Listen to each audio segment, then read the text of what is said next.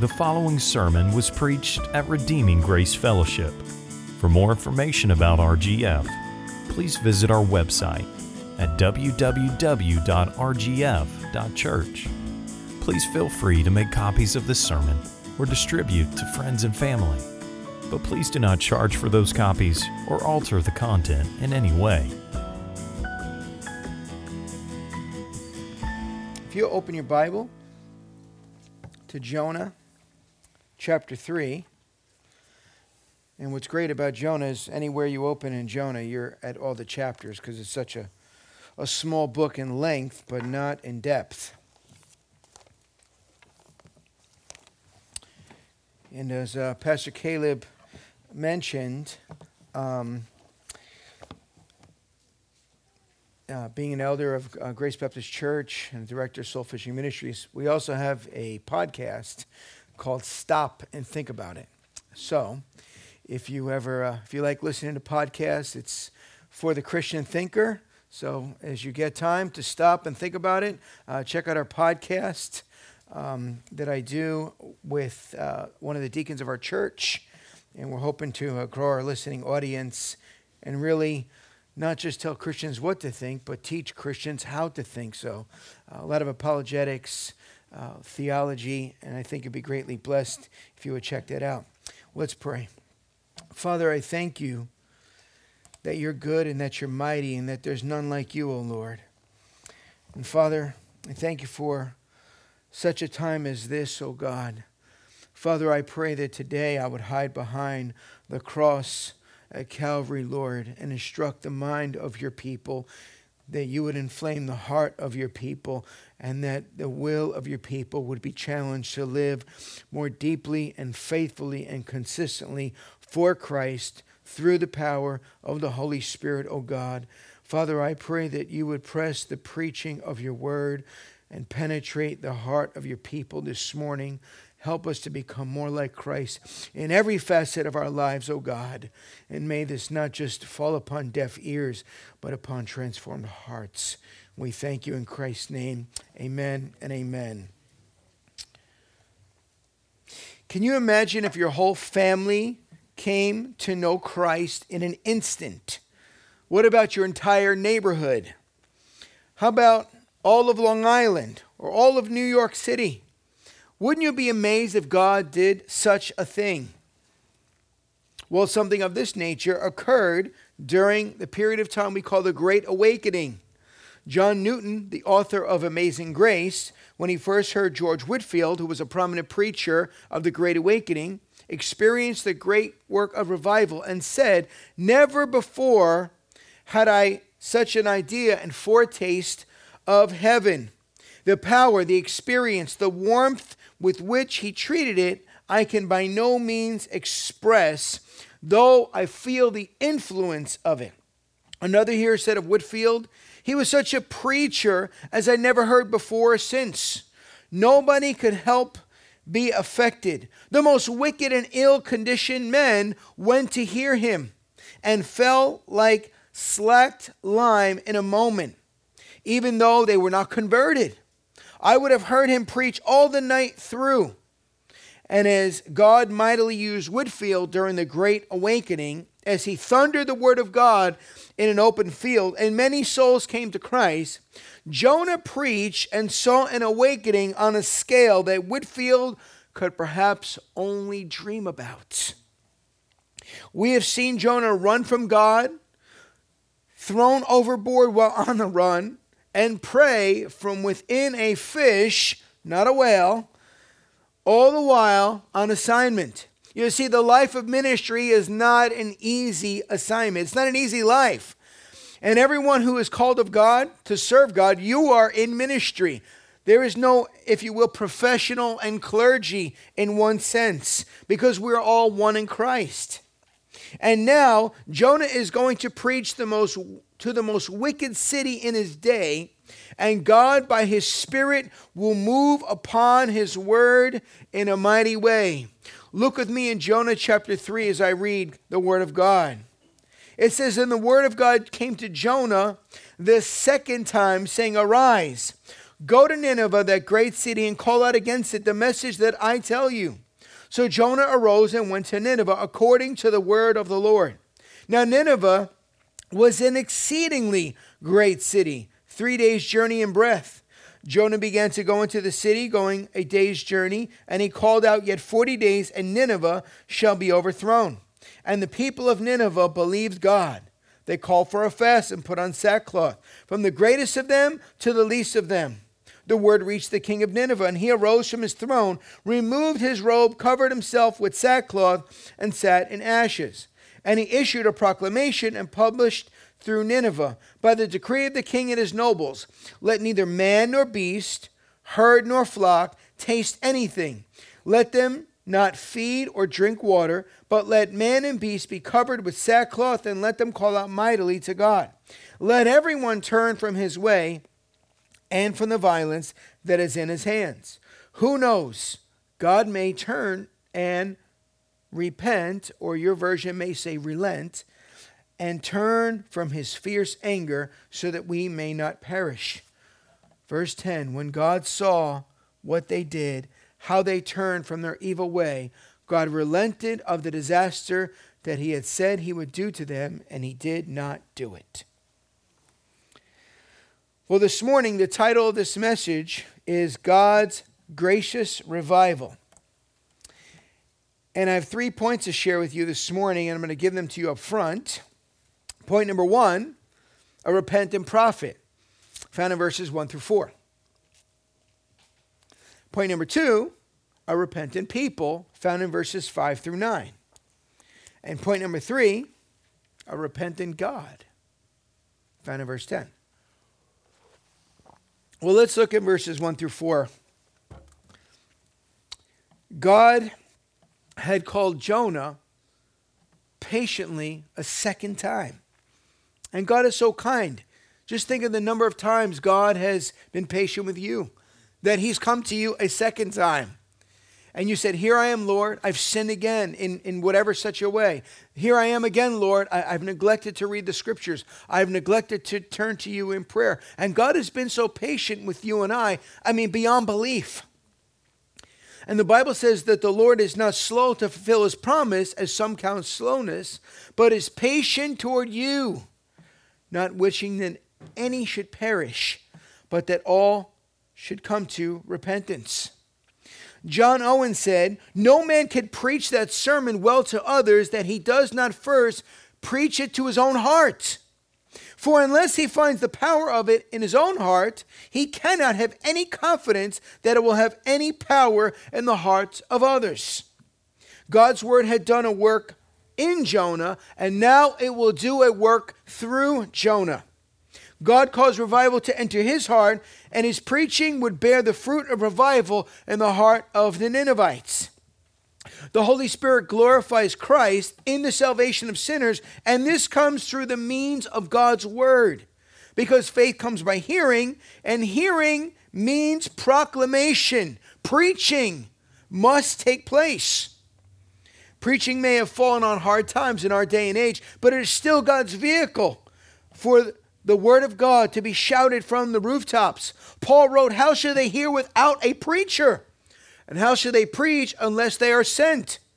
Jonah was called by God to wield the sword of God's word to a people he was called to reach. Jonah wasn't sharing. He was preaching. He went from running away in disobedience to obediently running into the battle. So many believers seem to run away from the battle, run away from ministry, rather than run face, head hard, right into battle. His repentance toward God manifested as he boldly heralded God's word by God's Spirit upon him in this extremely wicked city. And Jonah's life is very much like our lives. We were running from God. God called us to himself. He brought us to our knees. He brought us to a place of desperation where we could go nowhere else. Remember, Jonah was in that fish. I mean, what hope was there? He called out to God, and he made this declarative statement in Jonah chapter 2 and verse 9. He says, but with the voice of thanksgiving with sacrifice to you. What I have vowed, I will pay. Salvation belongs to the Lord. And he's the only one it belongs to. It doesn't belong to us per se. It belongs to him. We're only saved because of him. And Jonah's life, a drive-by of ours. He saved us and he called us to serve him. And saints, as we are to walk as God's repentant people, we are to have daily fellowship with him through prayer and to learn his word. Because Jonah was called to bring the word. He had to know what he was bringing. He had to know the word of God if he was going to bring the word of God. We are to have a heart filled with God's word, filled with love, and that love must spill out into the lives of those who are lost. If we love them, our lives must be so filled with the word of God that it spills out. Like when you pour too much water in the glass, it can't go anywhere. It's got to spill out beyond the glass. Your life is like that glass. The word of God has to spill out beyond your life into the lives of other people. How is your prayer life? How is your learning of God's word? When there's opportunities to hear God's word here in this place, do you come to the Bible studies and Sunday schools and the preaching of God's word on Sunday mornings? And are you doing it in your homes? Parents, your job, not the job of the church, is to bring the scriptures to your children daily. Many people want to send their kids to kids' church and hope that that kid will turn out like the Apostle Paul at the end of the day. That is never God's call. Realize that youth ministries and children's ministries, they're relatively new. And the more kids that are going to youth ministries, this might sound controversial. Scott Brown did a 30-year study on it. The more kids that are going to youth ministries, the less kids that are actually following Christ, because nothing is happening in home. Fathers especially, this is for you. Your job is to sit down with your children and do family worship with them. Every home should be a little church, Martin Luther said. Do it with your kids. If you know Pastor Caleb is preaching on Sunday morning, ask him, what are you preaching on next week, Pastor Caleb? What text are you reading? Sit down and prepare your family the night before to hear the word of God.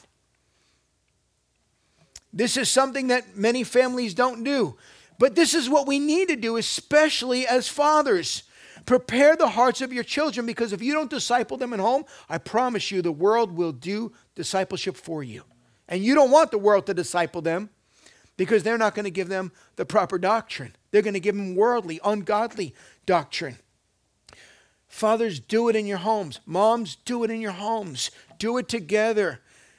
And when your children see that your Christian walk is not a Sunday morning thing, but it is your weekly life, they're going to say, man, if this is important to mom and dad, this must be important for my life. I need to sit up on the edge of my seat, and I need to listen.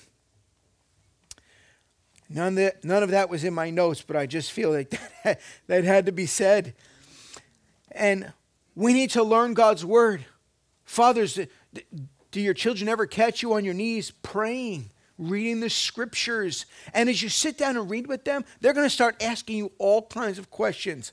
My 8-year-old, my 12-year-old, they ask me tons of great theological questions.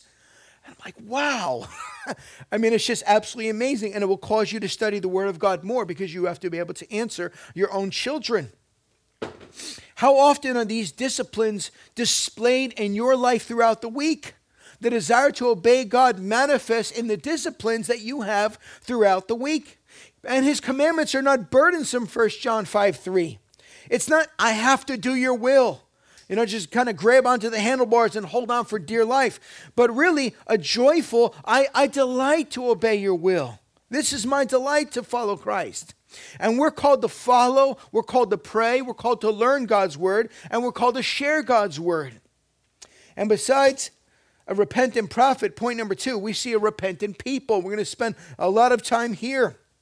You see, the fruit of biblical preaching by God's word was a revival, a great awakening for those under the impending doom of God's righteous judgment. Sinners were awakened and aroused like a military soldier that comes to attention. When the commander yells, "10 hut," they just snap to attention. The hopelessness, that Jonah experienced in the fish when he thought he might die there caused him to turn to God. And now that same hopelessness would cause these Ninevites to turn to God. This is the greatest revival that the world has ever known. And God would have us look at these characteristics of his sovereign work by his word preached through the prophet Jonah. Look at me again at verse 5 of Jonah chapter 3. It says, and the people of Nineveh believed God. They called for a fast and put on sackcloth, from the greatest of them to the least of them. The word reached the king of Nineveh, and he arose from his throne, removed his robe, covered himself with sackcloth, and sat in ashes. And he issued a proclamation and published through Nineveh by the decree of the king and his nobles, let neither man nor beast nor flock taste anything. Let them not feed or drink water, but let man and beast be covered with sackcloth, and let them call out mightily to God. Let everyone turn from his evil way and from the violence that is in his hands. Who knows? God may turn and repent or relent and turn from his fierce anger so that we may not perish. Now, what is a revival? What is an awakening? Anybody here from a Pentecostal background besides myself? Okay, so this might sound familiar to you. If you're from a Pentecostal background, revival is described as a mass amount of people falling backward at an area that they would call the altar and speaking gibberish, maybe barking like a dog, hissing like a snake. It just becomes a dog and pony show, somehow manifesting strange things. This is not revival. This is a circus. And I've seen a lot of that. And it always seemed very odd to me. And I was told when I questioned it that I had to be more concerned about the condition of the hearts of the people on the floor than the fact that they're falling over backwards and I don't know what's going on. I was told that I was too much of a word man and not enough of a spirit man, because I was looking in God's word, the one that the Spirit wrote. And so what is revival? Revival is a fuller giving and pouring out of God's Holy Spirit upon a people. Thomas Kuehler wrote, several copious showers of heavenly blessings have descended when we were not expecting them. Steve Lawson said, it is bringing back to life that which has become dormant. Martin Lloyd-Jones said, people are aware of the presidency of the Holy Spirit over everything in the life of the whole community.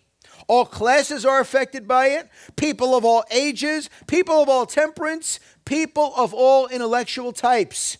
And Jonathan Edwards said, it is nothing but the immediate result of an uncommon attention on the part of a church and congregation to the truth of God, particularly to the great truths which disclose the worth of the soul and the only way which it can be saved. In other words, those dead in sin of all ages and types come to life on a grand scale by the shower and work of God's word and spirit. And Nineveh experienced such a revival. And this revival was a saving revival, a sobering revival, a sweeping revival, and a sanctifying revival. And let's look at each one of these. First, it was a saving revival. You see in verse 5, it says, the people in Nineveh believed God. And this was huge. This was mountainous. This was monumentous. This was the peak of the mountain. This was a Grand Canyon of God's work. The people of Nineveh believed God. Because what did they believe before? Well, the Ninevites believed in a fish god and pagan gods. They believed that they were better than everyone. They wreaked havoc around the known world, slaughtering people beyond belief. If you read Nahum chapter 3, they were called a bloody city, a pagan city, an idolatrous city, a whorish city. I mean, they were the ISIS of their day. So for this group of people to believe God, I mean, this had to be a miraculous work of God. As the prophet of God preached the word of God by the power of God to the elect of God, they responded by calling to God by repentance. You see, these people stopped. They put on the brakes to listen to a small town, unknown country preacher. The hustle and bustle of the city ceased. Commerce quieted. Noisy neighborhoods, they grew silent. The marketplace buzz and even the king's quarters came to a holy hush. And this holy hush settled over the entire city as the people of Nineveh believed God. In Jonah chapter 4, verse 11, it references that there were 120,000 infants, which equates to 600,000 people. Realize this was over 500,000 people in this massive metropolis of its day in ancient time. Even if this were hyperbolic, this was repentance on a grand scale, such as the world has ever known. When Peter preached at Pentecost, there was 3,000 souls that were saved. But numerically, that doesn't even compare to what happened in Nineveh. This was a massive turning to God in a massive city. And although it wasn't on Jonah's map, it was on God's map. The people had been regenerated by the supernatural hand of God. Psalm chapter 1, the Ninevites once personified the wicked chaff, and God transformed them into a tree planted by streams of water. He replaced the heart of stone with a heart of flesh, and he washed them with clean water to obey his command. Ezekiel 36, 26 through 27. However, despite the clear teaching of Scripture, there are those that still deny the truth that there was this massive revival in Nineveh. Steve Lawson references that some scholars believe that such a massive scale turning to God in revival was highly unlikely. Assyrian records are absent of this citywide revival. And why would this be? Because it was the practice of official ancient historians to delete embarrassing events to the reputation. Egyptian records make no mention of the Israelites crossing the Red Sea and the drowning of Egypt's army recorded by Moses in Exodus 14. Neither did the Assyrians record the killing of 185,000 of their soldiers in Jerusalem, found in 2 Kings 19:35. Yet both of these events occurred. How many of us talk about our childhood battles where we got whooped? Right? We only talk about the ones that we won. We don't talk about the embarrassing ones where we ended up face on the floor. And it was the same way with these historians. But God's word records the good, the bad, and the ugly. It leaves nothing out. It doesn't always make everybody look like the hero. David, what a great king, yet he committed adultery. Peter, what a mighty preacher at Pentecost, yet he denied Christ 3 times.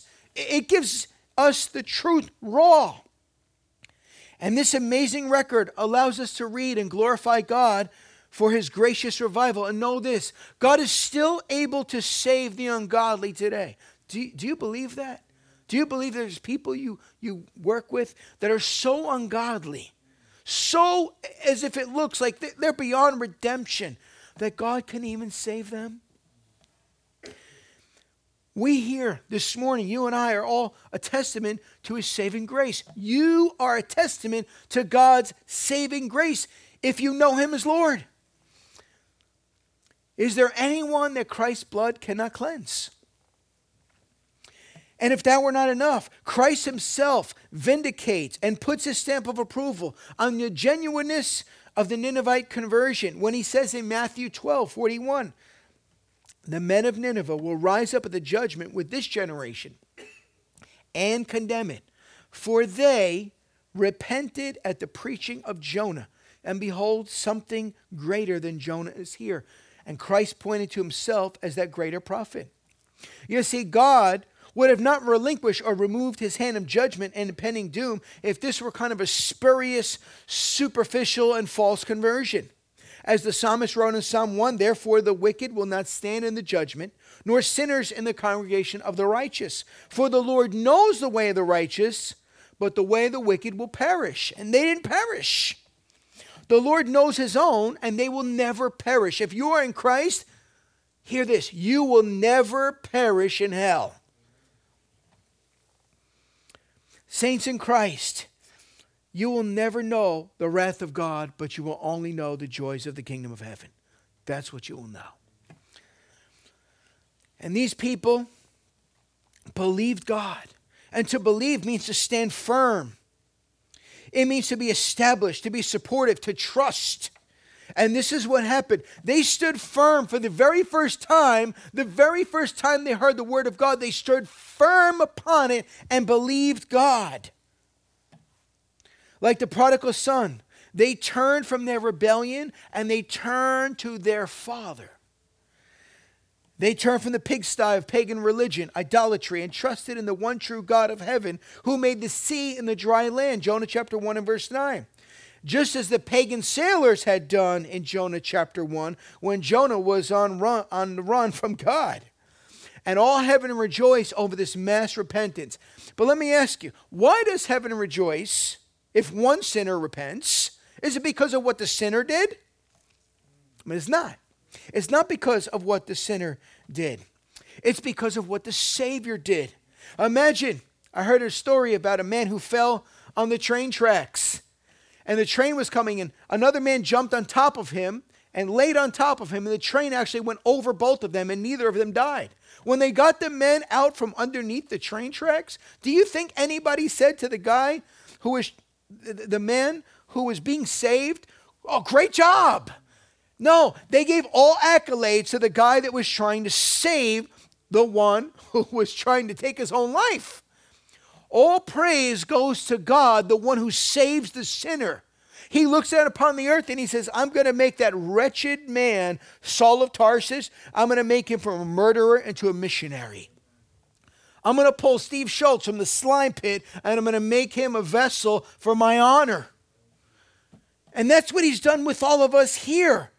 We need to give glory to God because God could save the most wretched of sinners. And as we look in the mirror, we see the proof of that. Not because of what the sinner did, but because of what God did. The Holy Spirit convicts the world concerning sin, righteousness, and judgment. He regenerates. He causes the heart to come alive unto God and save the barbaric city from their sin and from his wrath.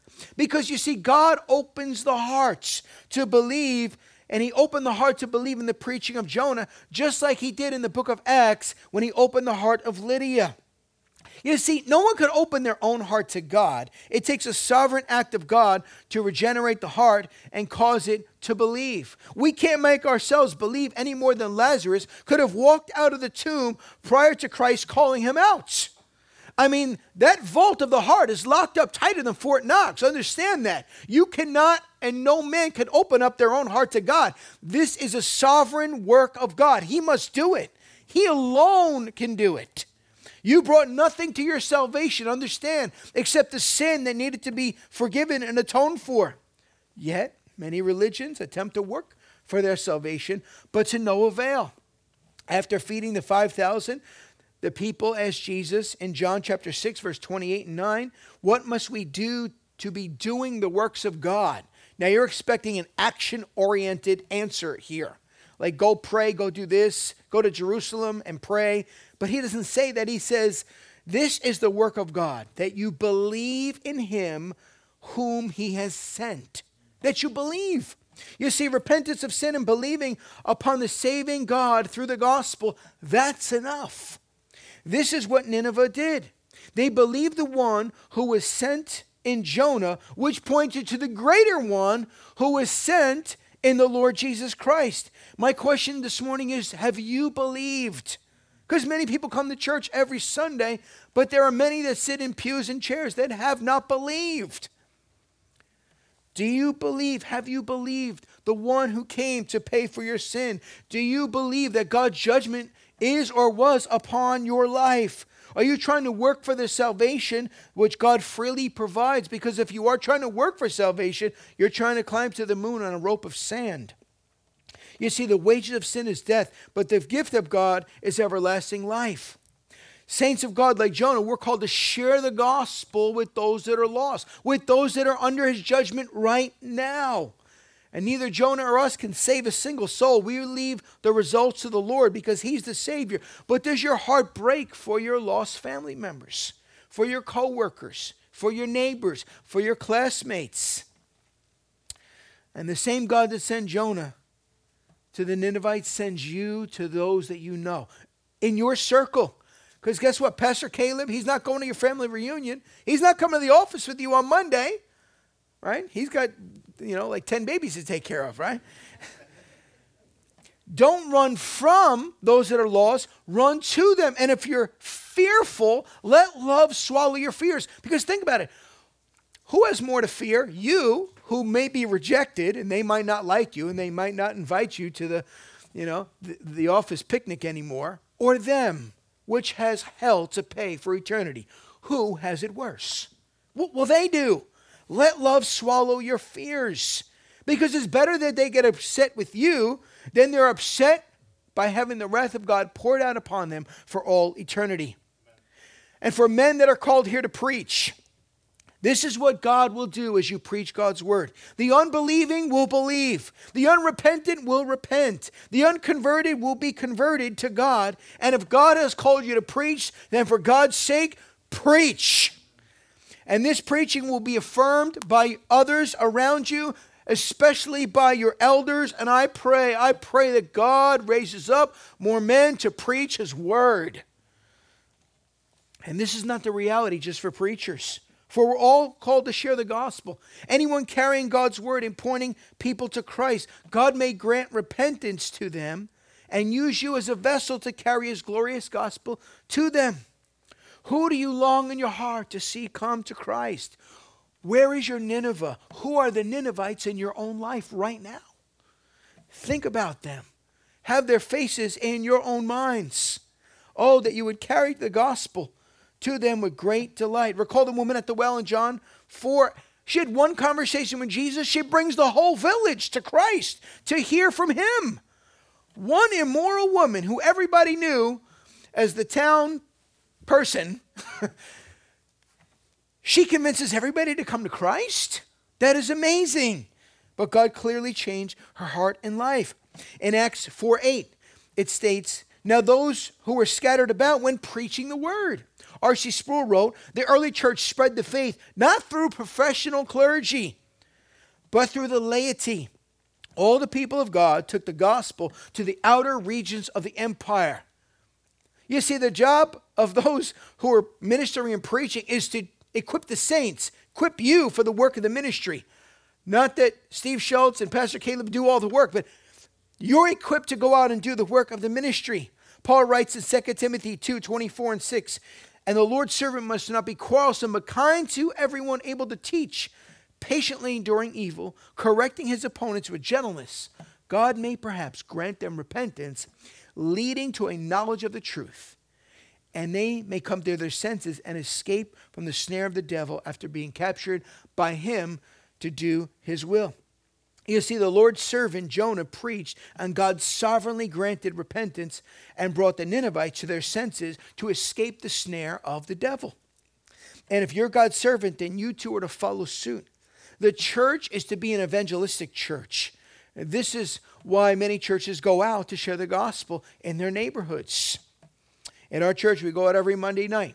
We go out and share the gospel at the Queen Center Mall. And if churches today are going to see more people coming to Christ, greater biblical preaching is required, not one iota less. And God has promised to honor his word. It will never return void. The elect will hear his voice, and they'll hear it through your mouth.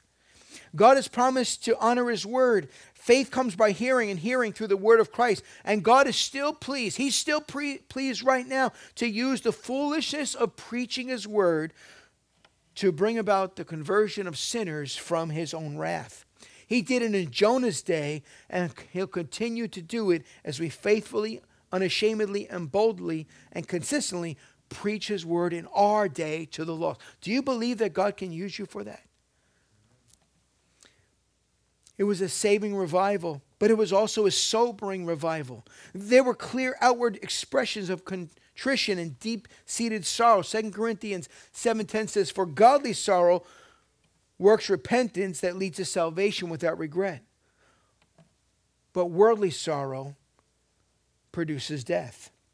They were the real deal. They fasted. You see, this was a symbol of self-denial, which showed outwardly what was taking place in their own hearts. There was deep-seated concern going inside of them. They were convinced God was going to just strike them down. Understand that they were scared for the first time in their lives because they were the world power. And all of a sudden, one little man comes along and tells them something, and they're all shaking in their knees. They realized in their own hearts they were no contest for the Lord of heaven and earth. A people in a city that knew no equal power had finally met its match. As Jonah said in Jonah chapter 1, he controls both the sea and the dry land. Well, that's everything. Because everything is either on the sea or on the dry land. There was nowhere to hide. They couldn't go to their safe space, as we have in many of our colleges, and color. Their impenetrable city walls, their grand battle towers, their superior military might and muscle were no match against an omnipotent God who wielded the sword of the Lord. No one can go toe-to-toe with the Lord and win. And they fasted. John MacArthur references in Isaiah 58 concerning fasting. The people complained when God did not recognize their fasting as genuine, but half-hearted. Hypocritical fasting resulted in contention, quarreling, and pretense, excluding the possibility of genuine prayer to God. Fasting was just an outward ritual, but with false repentance, rather than real penitence over sin and humility, and acting humanely toward those in need. But the fasting in Nineveh, it wasn't a false, hypocritical humility. This was genuine. This was the real deal. This is why the king said, let everyone turn from his evil way and from the violence that is in his hands, in verse 8. They demonstrated their godly sorrow by their repentance. Verse 5. They called a fast and they put on sackcloth. In an ancient world, fasting was indicative of godly sorrow, inward contrition, and self-humiliation. And when they wore sackcloth, understand, sackcloth was a garment of goat hair. It was very coarse, rough, and unpleasant to wear. And it was the common apparel of the poor, the prisoners, and slaves. And this abrasive material made those that were wearing it just absolutely miserable. The Ninevites stripped themselves of any adoration and beauty. This was an outward symbol of mourning, and inward they were in anguish over their sin. When Haman schemed and bargained for the destruction of the Jews, Mordecai, it says, tore his clothes and he put on sackcloth. When Job lost everything in Job 16:15, he said, I've sewed sackcloth upon my skin and have laid strength in the dust. Peter in likewise manner writes, clothe yourselves, all of you, with humility toward one another, for God opposes the proud and gives grace to the humble. We might not be wearing sackcloth, but is there an area of your life where you need to clothe yourself with humility? Is there sin, pride, laziness, disobedience to God by which we must humble our own hearts before God? You see, we become more like the one, Christ, who humbled himself as we humble ourselves, because that's what he did. Before you put on a preacher's robe, grab a servant's towel and wash feet. Walk in humility. He became humbled by becoming obedient to the point of death, even death on a cross. Realize the King of Kings and the Lord of Lords, he washed the disciples' feet and he died a criminal's death and he rose from the grave. Do you walk with the sackcloth of humility upon your life? The Ninevites outwardly expressed that they were powerless to contend with God. They raised the white flag, they threw in the towel, they tapped out and humbly admitted defeat against a far more superior foe, the God of Jonah. You see, when the Titanic was taking its maiden voyage, in the newspaper it said, not even God could sink this ship. All God did was, he dropped an ice cube in the water and it ripped that baby open like a tin can. The pride came down. The pride came down. And this is the need of the hour. What our country needs is not to go green, not to save the whales or the manatees or just simply to educate people more. The desperate need of the hour is to realize this. If man does not repent, God will whet his sword. He has bent his bow and readied his bow, Psalm 7:2, with his flaming wrath-filled arrow aimed directly at the heart. But God shoots his arrow at them, and they are wounded suddenly. Psalm 64:7. His arrow soaked with their blood. You see, saints, the fear of the Lord is the beginning of wisdom. Proverbs 9:10. And a man must kiss the Son right now, lest he be angry. Psalm chapter 2. A godly sorrow must enter the heart and drive one to repentance and turning from wickedness. And this is what happened in Nineveh. But has this happened in your own heart? Has this happened in you? Has the word of God so penetrated the stone-cold great metropolis of your own Ninevite heart as it did to theirs? Well, it wasn't only a saving and sobering revival, it was a sweeping revival. Notice what it says in verse 5. From the greatest of them to the least of them. From princes to paupers, big names to no names, upper class to lower class, the wealthy and the poor, male and female, young and old, they were all miserably broken over their sin. And this citywide response was huge in its scope and impact. Like throwing a rock in the middle of the water, it rippled out to the entire community because everyone needed to hear God's word and everyone needed to heed God's word of impending doom because everyone was affected. And God's Spirit fills his church to be witnesses unto Christ and to bring the gospel to those in high positions of leadership and those that have no positions of leadership at all. Presidents and paupers all need Christ. And you have the Christ they need. Bring it to them. Bring it to them. In Acts 1:8 it says, you will receive power when the Holy Spirit comes upon you, and you'll be witnesses unto me in Jerusalem and Judea and Samaria and to the uttermost part of the earth. You see, even the king was smitten and crushed under the weight of his own sin by God's truth. He rises from his exalted throne. Picture this. He humbles himself. He takes off his royal robes and he puts on servant sackcloth. He was deeply convicted. God had sown godly sorrow in his heart, which is shown through the changing of the garments. And he's no longer sitting on the throne. Where's he sitting now? He's sitting on the ashes. And to sit on the ashes is to realize one deserves to be incinerated, burnt to a crisp under the judgment of God. And this king, he's still a newly born again Christian or believer in the things of God, but he becomes an instant preacher. He didn't go to seminary, but he starts proclaiming the truth of God. He issues an executive order and proclaims in verse 7 through 9, by the decree of the king and his nobles, let neither man nor beast, herd nor flock taste anything.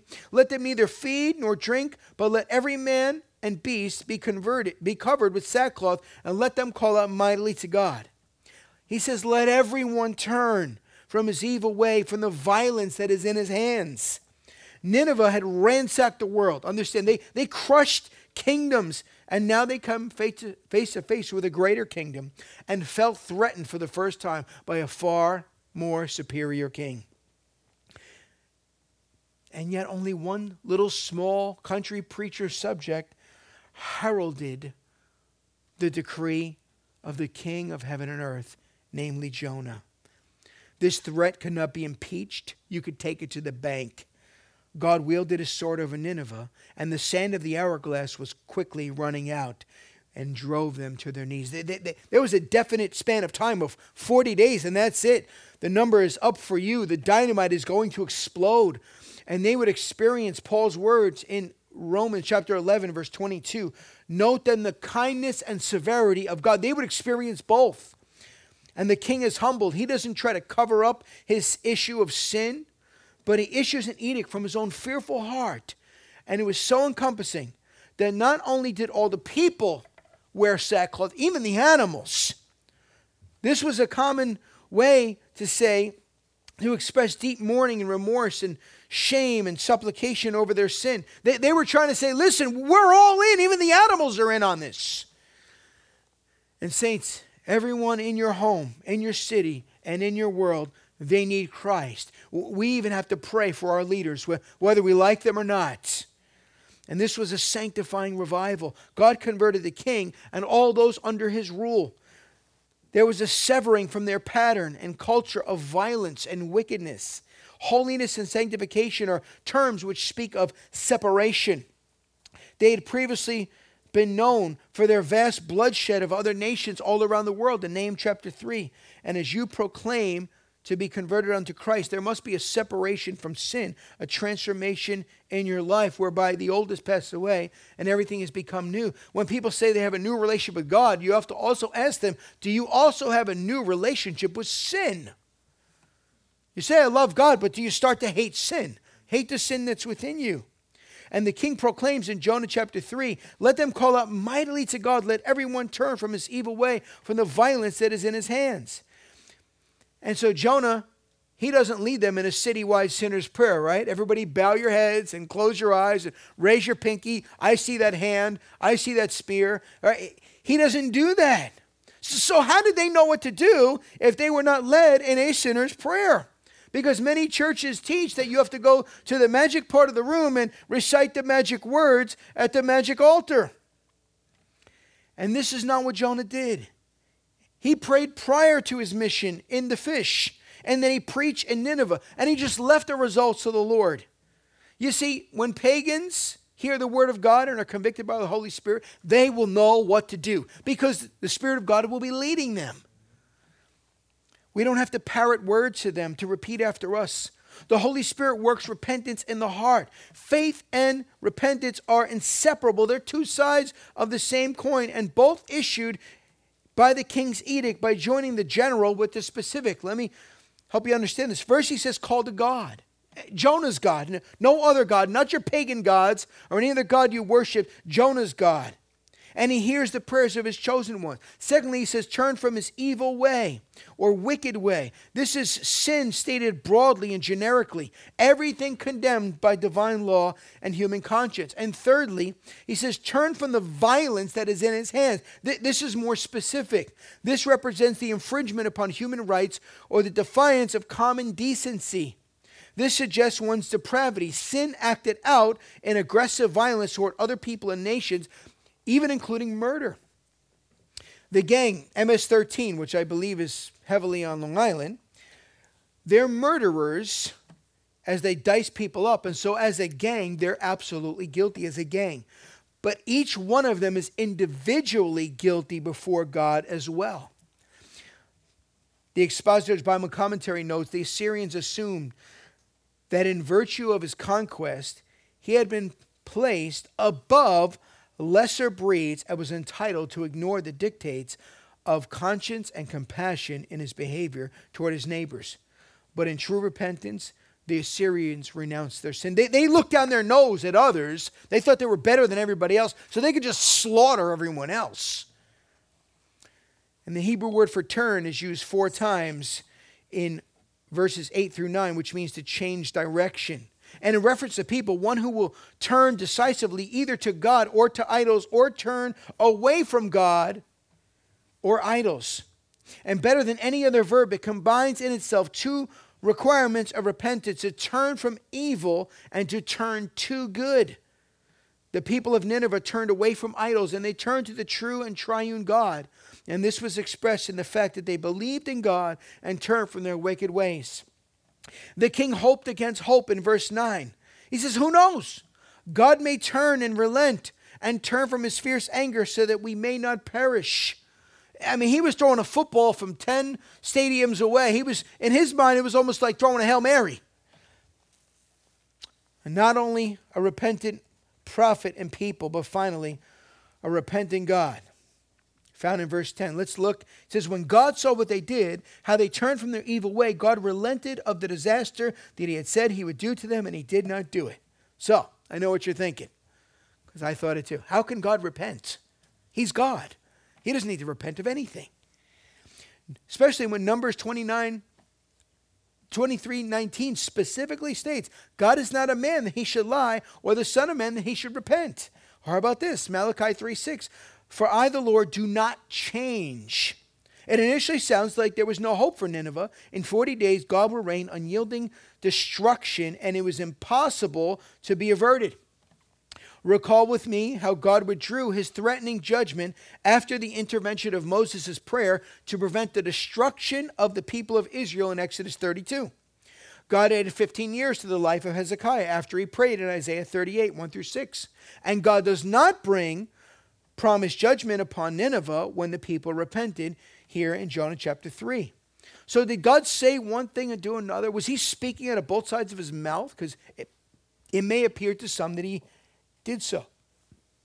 But you see, when the Bible says that God doesn't change, it's speaking of his nature, of his character, of his being. Consider what Nahum chapter 1 verse 2 and 3 says. It says, the Lord is a jealous and avenging God. The Lord is avenging and wrathful. The Lord takes vengeance on his adversaries and keeps wrath for his enemies. The Lord is slow to anger and great in power, and the Lord will by no means clear the guilty. Again in Exodus 34, 5 through 7. The Lord, a God merciful and gracious, slow to anger, and abounding in steadfast love and faithfulness, keeping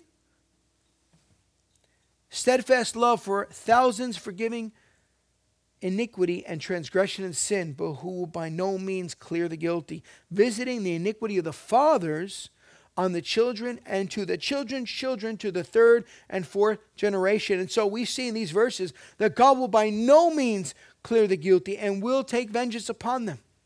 But it is also God who takes pleasure in being merciful, gracious, slow to anger, and forgiving of sinners. So how does this play out both in Jonah's life and in your life and my life, in our time? Well, knowing the wickedness of Nineveh, God sent Jonah, and surely God could have just rained his judgment down upon them and saved Jonah the trip. As a matter of fact, I think Jonah would have appreciated that if you know the chapters before. But God responds differently to different situations. Let's wrap our heads around this. God responds differently to different situations. You see, God sees the wickedness of Nineveh, and he sends Jonah to proclaim, yet 40 days and Nineveh shall be overthrown.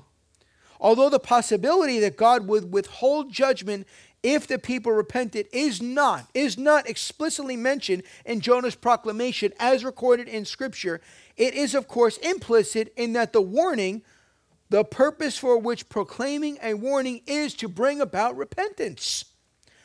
Once the people repented, the situation was different.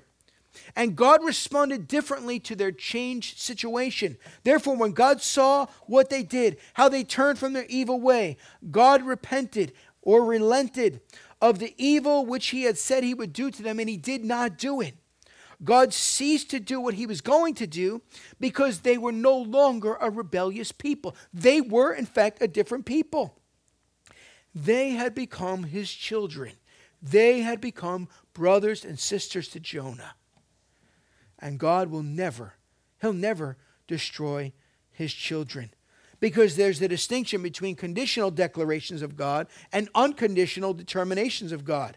In other words, when God says, I will destroy Nineveh in 40 days, he was speaking conditionally upon their repentance. And we know this because when the Assyrians repented, God did not mete out the judgment that he said he would do. So he didn't change his mind. Rather, his message to Nineveh was a message warning them, to provoke them to repentance, and the warning was successful. Note the conditional word if in Jeremiah 18, 7 through 11. He says, if the nation I warn repents, like Assyria does in Jonah 3, then I will relent. Conversely, God may tell a nation they will be blessed, but if they do evil in my sight, like Israel in Micah 1, then I will reconsider the good I intended to do to them. God changing his treatment of us in response to our submission to him has nothing to do with his changing character.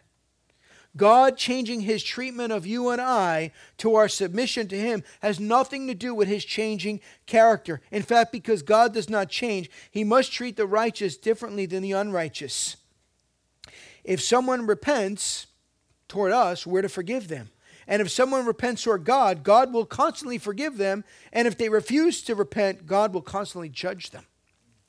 And aren't you glad God is not mutable, but immutable. He's not a changing God. He's an unchanging God. You never have to worry about God waking up on the wrong side of the divine bed, saying, you know what, I'm just having a bad day today. I just feel like cracking open the earth with an earthquake. I just feel like throwing a flood upon the world like I did in Noah's day and just drowning everybody because I'm upset today, because someone is not obeying me.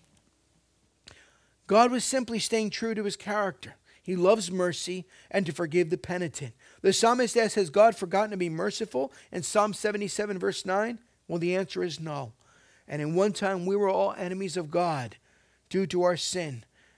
God warned us the wages of sin is death. The gift of God is eternal life. And this brought us to a place of repentance.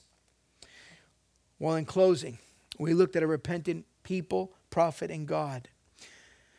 Where are you in your spiritual walk right now, this very second? Let me close with 3 quotes from George Whitefield, along with 3 questions. Whitefield said, the care of the soul is a matter of the highest importance, beyond anything which can be brought into comparison with it. As Jonah repented for his sin, do you need to repent for failing to obey God? Quote number 2 by Whitefield. Press forward. Do not stop. Do not linger in your journey, but strive for the mark set before you. Fight the good fight of faith, and God will give you spiritual mercies. You see, Jonah had to know the Word of God to preach the Word of God. How much time do you spend learning the Word of God? With the, listen to this, 168 hours you have in your week. Is there enough time for God's Word? There must be. There must be. It comes out of the heart and out of the desire. We spend time with things and people that we love most. Are you in the Word of God more or in Facebook more? Are you in Sunday school, discipleship groups, prayer meetings? Do you go out and share the gospel with the lost? Quote number 3, Whitefield says, God forbid that I should travel with anyone a quarter of an hour without speaking Christ to them. Do you long to see the lost saved? Do you long to see the unbelieving believe God, even among the most wicked people that you and I know? Do you believe to the point where you would share the gospel with them, knowing that they might not live to see another day? You may never see them again, except perhaps at their own funeral, knowing that God may grant them repentance and bring them to a knowledge of the truth. This is not the job of the elders in the church alone. It is your job. And this morning, if you don't know Christ, then Jonah's warning goes out to you.